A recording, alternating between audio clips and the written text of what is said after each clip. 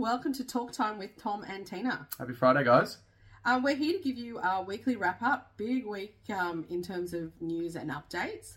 We'll be starting with the most recent updates on first home deposit schemes, changes to interest rates, changes to the assessment rates potentially, and also house prices. So over to you, Tom. Yeah, the first home loan deposit scheme is first on the agenda for today. It's a scheme, it's called the First Home Guarantee. The government keeps changing their name, but it's basically the same thing. They made some changes recently where now permanent residents can use the scheme, whereas before it was only Australian citizens. You can also use the scheme if you haven't owned a home for over 10 years as well, which is a big change.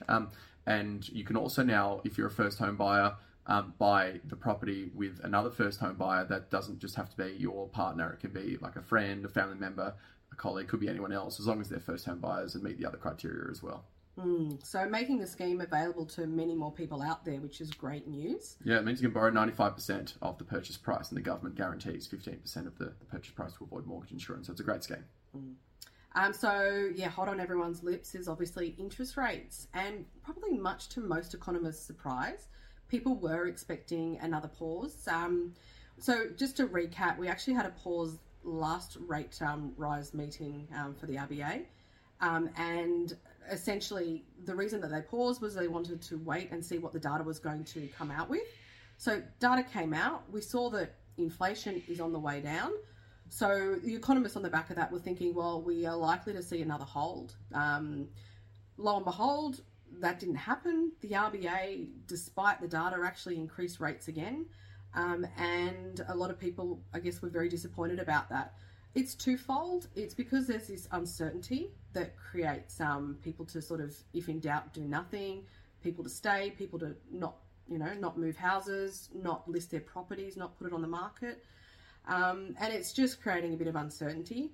Probably the key takeout for us is that no one holds a crystal ball. No one knows what the future can bring. We are hearing about further US banks in distress and whether that creates issues from a credit crunch perspective.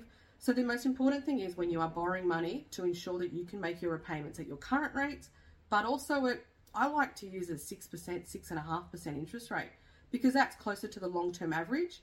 And so no matter what happens out there with interest rates, as long as you can still afford your repayments at that level, then you're in a much better position to ride through whatever is happening behind the scenes with interest rates. Yeah, or at least 1% above the actual rate, something like that as well. Speaking of interest rates, one of the key metrics when the banks are assessing a home loan is what's called the assessment rate, which is what the rate they actually use to stress test the loan. It's actually 3% above the actual rate you'll receive. The Assistant Treasurer came out just recently, I think it was even just this week, he was quoted by saying that's too high. The reason he's sort of looking at this, and there's a lot of attention towards this at the moment, is because of that terrible term mortgage jail or mortgage prison, which means that because of that and other reasons, but mainly because of that particular metric, people with existing home loans might not be able to show their existing bank or any other bank that they can actually borrow the money they've already got, because the bank is being so conservative in what interest rate they're using to stress test the loan. So it looks like that's going to change. It's going to open up the borrowing capacity. Additionally, it's going to allow people to refinance that weren't able to before. So hopefully we'll start to see that term used less and less in the media as a result. Because if you're applying for a loan at the moment, the bank's assessing you at 8.5%, even more, where your actual repayment might be 5.5%, or now after the rate rise, a bit more than that. Yeah. So that's a huge buffer. So that's a significant fundamental change, twofold for people buying properties, but also anyone looking to refinance their loans. So yeah, watch this space. And also, we keep hearing it, but property prices on the way up. And that's on the back of a couple of things, namely rental market shortage is causing a lot of people to choose to buy rather than continue to try and find another rental. Very low stock levels is keeping property prices at that level. Really elevated, yeah. Yeah, so that's something that just keeps coming up.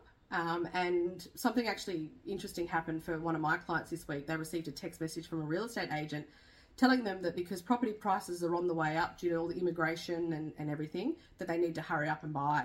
Now, if we put aside the sales tactics and the fear tactics there, my key point to anyone wanting to get into the property market is whenever you need to change, whenever you need to upsize, downsize, or move out of your rental, is a good time to buy.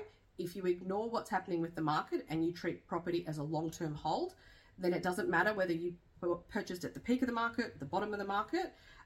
You just need to focus on yourself and your stage of life. Yeah, I had a client that was actually looking to rent and then figured out that the rent was higher than what his mortgage repayments were going to be, and then just decided to buy. And it's a really clear cut like that. Was actually looking to rent, couldn't find a place that he could afford, and so decided to buy. Same type of property, but it was actually cheaper with the mortgage. So it just goes to show that that's how tight the market is right now. So lots happening this week, guys. Thanks for tuning in and listening, and we'll see you all next week. Thanks, guys.